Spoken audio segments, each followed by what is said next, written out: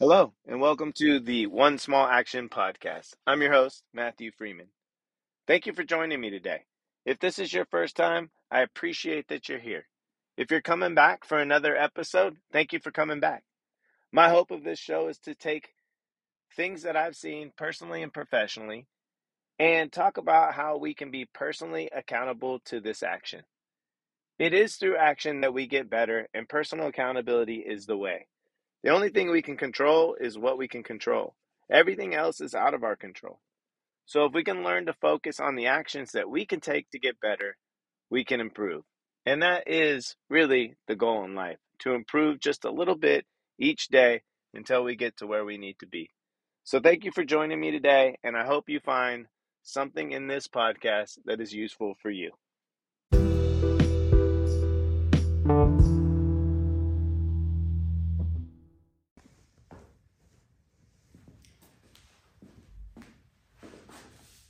What's up, everybody? We're in the lab with Coach Matthew Freeman of the One Small Action podcast today. So kind of doing a little bit different here, kind of actually jumping in front of the video to talk about 3 fundamental components of what I think make up a good program. Now, there are so many ways to write a good program, and I've done a lot of them. I've studied a lot of programming. Programming is relative to the goal, relative to the individual, relative to training age, how long you've been training, what direction you want to go, how much comfort and confidence you have in the gym, what tools you have available to you, where you're at in life, physically, emotionally, spiritually, etc. So there are a lot of components that can go into good programming, but I think that there's 3 fundamental pieces that make up really good programming. That is, 1, making sure that the client gets what they need. You cannot program for a client and give them what they need without a few things: an appropriate consultation and an appropriate assessment.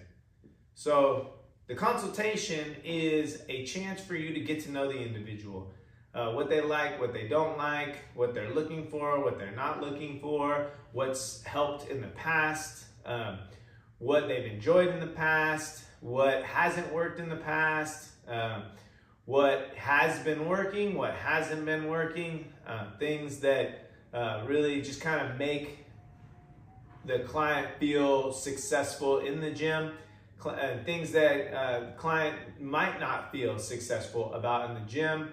You got to get background on sleep, nutrition, hydration, work life, structure, how many days a week they might be training, for how long they might be training, and the list goes on and on and on. A thorough, in-depth conversation in the consultation is super important. It's a 2-way conversation. It is a getting to know each other. It is a dual interview. Am I the right coach for the client? Is the client the right fit for the coach? And really just trying to dissect, what's going on, what we want to see go on, and whether or not we have the right tools and resources to make that happen. Once we've had the consultation and determined, yes, it's a good fit, that next part is assessment. And an assessment is taking a look at movement quality, taking a look at aerobic capacity, taking a look at absolute strength, general strength, movement patterns, looking for asymmetries, looking for things that would inhibit the direction and the goal, things that might help facilitate the direction and the goal. Really another chance for you to get to know the individual, see how they move, see how they respond to small amounts of volume, see how they respond to load, see how they manage their intention and their intensity in an exercise when it seems maybe nominal. See what things might drum up like a little bit of fear or excitement. This is a chance for you to visually see if things that you learned in the consultation are consistent when put to the test. So this part is the coach's chance to really kind of get a visual look, a chance to really kind of tie those pieces together and find out what a client might need. A client doesn't always know what they need. So it is up to the coach to help figure out what those needs might be and help address those needs. There also, might be some resistance to what is needed, because there might be things that, like I said, bring up fear or bring up resistance or bring up past trauma around strength training that don't make sense. And that's up to the coach to explain in a way that helps the client understand the intention and the purpose and the reason behind it. It also may be a chance for a client to say, oh, you know what, deadlifts scare you because you've had back pain in the past. So what are other forms of hinging or movements that can train the lower back that can help you gain some strength in the back, so that maybe at some point we can incorporate deadlifts and tackle that fear. But in the meantime, maybe it's a seated good morning, maybe it's a dumbbell good morning, maybe it's a prisoner good morning, maybe it's a back extension, maybe it's a reverse hyper. There's a lot of different ways to train that low back and to train around that fear that might drum up, that will all happen in the consultation and assessment and in good program design. So first, what the client needs, and we do that through all the aforementioned pieces. The second component is what the client wants. So what is it the client is actually looking for? The client does come to you to buy a service, and that service is supposed to be directly related to things that they want to change or work on or improve. So if I have a client that comes to me that wants to get better at running, then what components make up running? How do we incorporate running? It would be up to me to see if there's other components that are needed so that the running training actually works in conjunction. So, if you come to me wanting to run, I have to have some kind of component or pieces of running that help the client feel like they're getting what they want. Better at running. If we're going to do an aerobic piece to build an aerobic base for running that doesn't look like running, I better be able to explain that. If we're going to do some movements that might help tendon strength, ligament strength, etc., elasticity, help the client absorb, high impact over time, I better be able to explain that piece and how it correlates to what they want. But there's also a necessity to include some forms of running in some way, shape, form, or fashion. So when the client is done with a session, they're like, hey, I came to you to get better at running, and I'm doing some form of running or something that feels like running to me. So it is very, very important to address once. If it's not running, if the client is coming to you and says, I want to build work capacity, then the program should include, or should likely include, some form of work capacity material so that improvement can be seen, goals can be met, and progression can be measured. The other part of what a client wants is really drilling in, going back to that consultation. What is it that they actually want and why? And what's the purpose behind it? And what's the reason behind it? So that as a coach, I understand that and I can tie back to the purpose and the reason when things get difficult, or it can be utilized to help me explain, an additional component exercise that we might be doing in order to get to those goals. So, first we talk about what does a client need? Second component is what does a client want? And the third and last component I wanted to talk about today is I believe that for an effective program to truly work, it's got to be enjoyable. There's zero adherence when it's not enjoyable. Adhere over a period of time, but at some point burnout is going to happen. If the client is not wanting to go to the gym, excited about going to the gym, then they're not going to continue to go to the gym. This does not mean that every component of the training program has to be fun, because if it's only fun and doesn't address those client needs and those client wants, it's not an effective program, right? So all three components have to come together. There's a couple ways to kind of capture this. I know that in time myself, when I wanted to get a lot stronger and just really focus on like my overall strength, before I really enjoyed strength training, I asked my coach if I could have a play day. And a play day was a day that fit within the structure of the components of building strength, that I could do things that I found enjoyable to me. And that helped me adhere to the program and come in and do heavy deadlifts and do heavy back squats and do heavy bench before I liked all those things, and show up for the, what I was paying the coach for.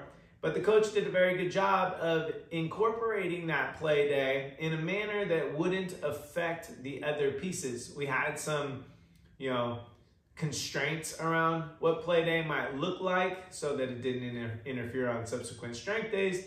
But for me, it was like, okay, hey, Monday and Tuesday are going to be hard. Wednesday, I get a day off. Thursday, I get to play. Friday is going to be hard. And Saturday is an active recovery day. Sunday, I rest, or whatever this schedule may have been. I had something that I could look forward to. And when I was doing those deadlifts, I could remind myself that I needed and wanted to earn that play day. Play or making it enjoyable and fun doesn't mean that it has to be that kind of structure. It could be, what a client needs, a little bit of what a client wants, and a little bit of like fun at the end of a session. And it really depends on what that client deems as fun. Someone like myself who likes CrossFit-like training, or like Deca Strong, or like High Rocks training where I do compromised running, where it's some strength components with some running movements. They might set a clock at the very end of the session and go, okay, 12 minutes, 200 meter run, 15 goblet squat, 200 meter run, 15 cal on the assault bike, 200 meter run, 15 GHD sit-ups, 12 minutes, something like that, where I had this component that's enjoyable to me at the end of each training session. So I would hit all the components that matter as part of the needs and the wants category, and then I'd get a little bit of that enjoyment, which makes the overall program as a whole enjoyable and something to look forward to, which leads to what I've discovered over time is better adherence. So, in summary, not to keep this, I didn't want this to be too long, 3 components that I really believe make up a phenomenal program is addressing what a client needs, addressing what a client wants, and addressing how to make that enjoyable. If those 3 components can exist within a program, then you're really on a strong path towards progress.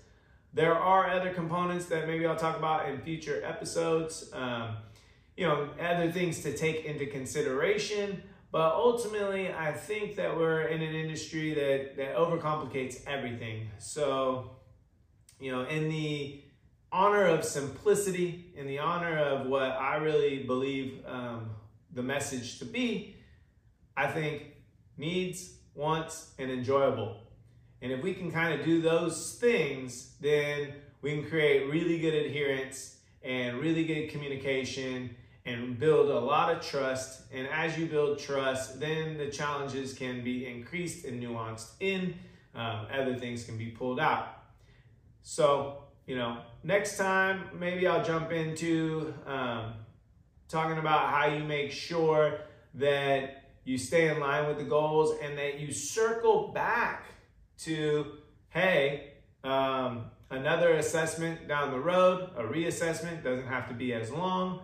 I think that monthly consultations to make sure that everything's on track and on the right page, or at least bi-monthly consultations where you jump on and check in for 30 minutes, make sure everything's going well. Personally, I like at least monthly, but that's going to vary situation to situation. Make sure that we're still tapping into everything that people want, and to reflect back on, are we enjoying this? Are we seeing the progress? have the goals changed? Has the direction changed? Those are all things that are part of what I can talk about in another episode is making sure that the program continues to be those few things that I talked about in the beginning. So thank you guys for joining me in the lab today, Coach Matthew Freeman, and part of the One Small Action podcast. If you guys are not listening to the podcast or haven't listened to the podcast, it's on iTunes. Like I say, Coach Matthew Freeman. It's called the One Small Action Podcast. It's also on Spotify and other channels, or you can go to my website, MatthewFreeman.com, and find it through the website. But I'd love you guys to tune in, listen to it. I'm going to do a little bit more of these video in-person type, program talks, if you will. I'm going to add this to my YouTube page so that the podcast can have some video and some audio. This is kind of a trial run today, and just decided, hey, why not turn on the camera and do some things? You guys know that's my style. Let's just turn it on and see what comes up. So again, I appreciate you guys. Follow me on Instagram at Coach Matthew Freeman. That's Matthew with one T, MatthewFreeman. And until next time, I hope you guys have a wonderful day.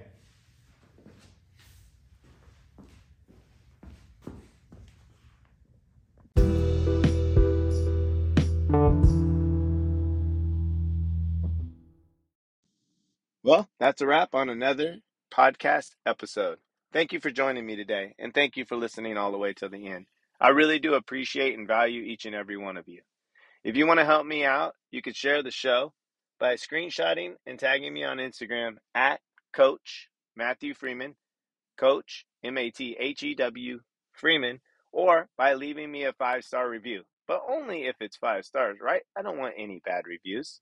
No, your authenticity means the world to me, so leave the review that's relevant to you. The last way you could help me is by sending me a DM of things that you want to hear in the future that we can learn together and grow together with, because that's really the point of this show. So before I leave you today, just remember, take one small action towards getting better, and you're well on your way. Thanks again, and have a wonderful day.